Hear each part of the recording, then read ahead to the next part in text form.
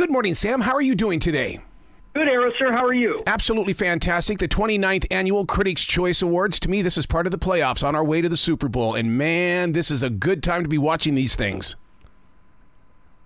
Absolutely. And I think that's the point of the whole thing. The Oscars were originally designed essentially to promote moviegoing in Hollywood, and now these subsequent road to Oscar award shows, Critics' Choice Awards being the most important step, frankly, on the road to Oscars. And I think in addition to acknowledging the big hits like Barbie and Oppenheimer, what happens here, I think, is saying, hey, look, here's a television show you may not be familiar with, or here's a movie title, American Fiction as an example, you may not really know, and you should think about it too. So it's good to give accolades to the good stuff that people already know about, and it's especially good to bring up other things that people may not necessarily be that well aware of.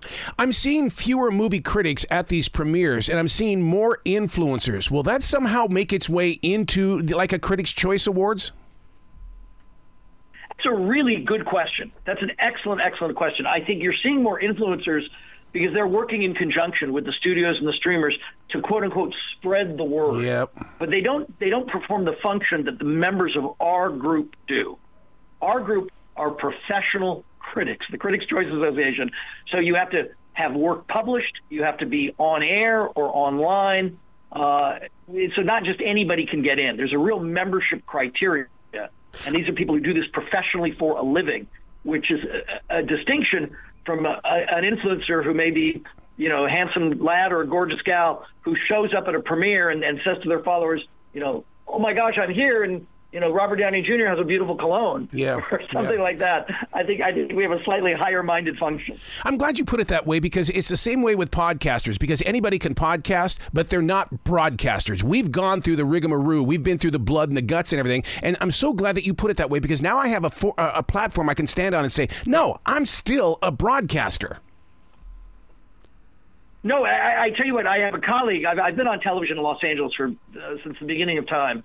And one of my colleagues, Mark Krisky, who's been our weatherman with us the whole time, says it so well that just because everybody can doesn't mean that everybody should. Yeah.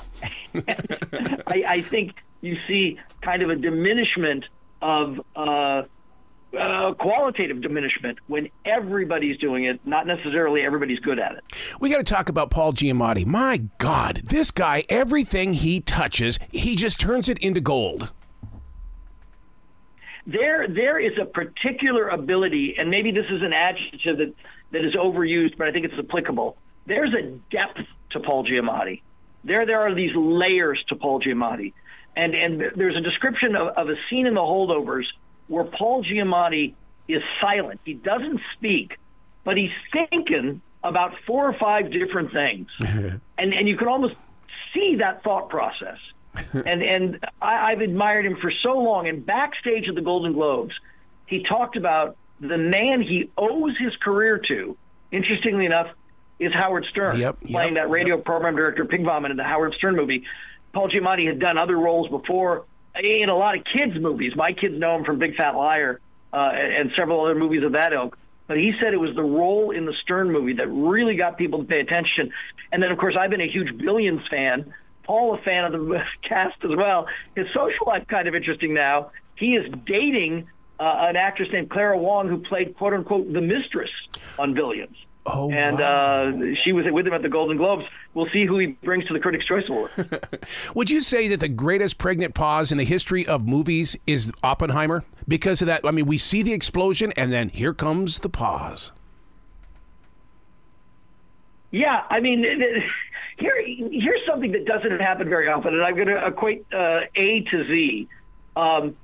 Better Call Saul, which I enjoyed very, very much as a TV series, and I should also point out the Critics' Choice Awards salute the best in movies and in television. And Better Call Saul, that opening sequence of the very first episode where he's the clandestine manager of the Cinnabon, and it might be a 10, 12-minute sequence of just the making of Cinnabon. And I watched it, and because I'm like, wow, they're really taking their time. And so what Christopher Nolan does very successfully in what is a long movie, Oppenheimer, is takes his time. And there are these pauses. But what's that old cliche, the pause that refreshes? I noticed it, as you did. It didn't bother me. It maybe showed an assurance that he's like, this story is so compelling, the audience will take in this pause. It doesn't have to be so rat-a-tat-tat where there's something happening every 15 seconds. So is it in our imagination that that there's a big war between what we're watching with our binge watching versus what's on the big screen? Because, I mean, I love The Bear. I love how it's a series, and I couldn't watch it if it was a 2-hour movie. I love The Bear, too. And the phrase that I use, The Bear, by the way, a big nominee on our television category, and, of course, several of the stars of The Bear receiving individual nominations. I always say, best show, worst title. Yeah. Because while The Bear obviously is the name of the restaurant, I think people didn't know, I didn't know what that title meant or how it related. I think that show is absolutely remarkable. And probably not since The Sopranos has there been such a water cooler show where people are like, hey, have you seen that?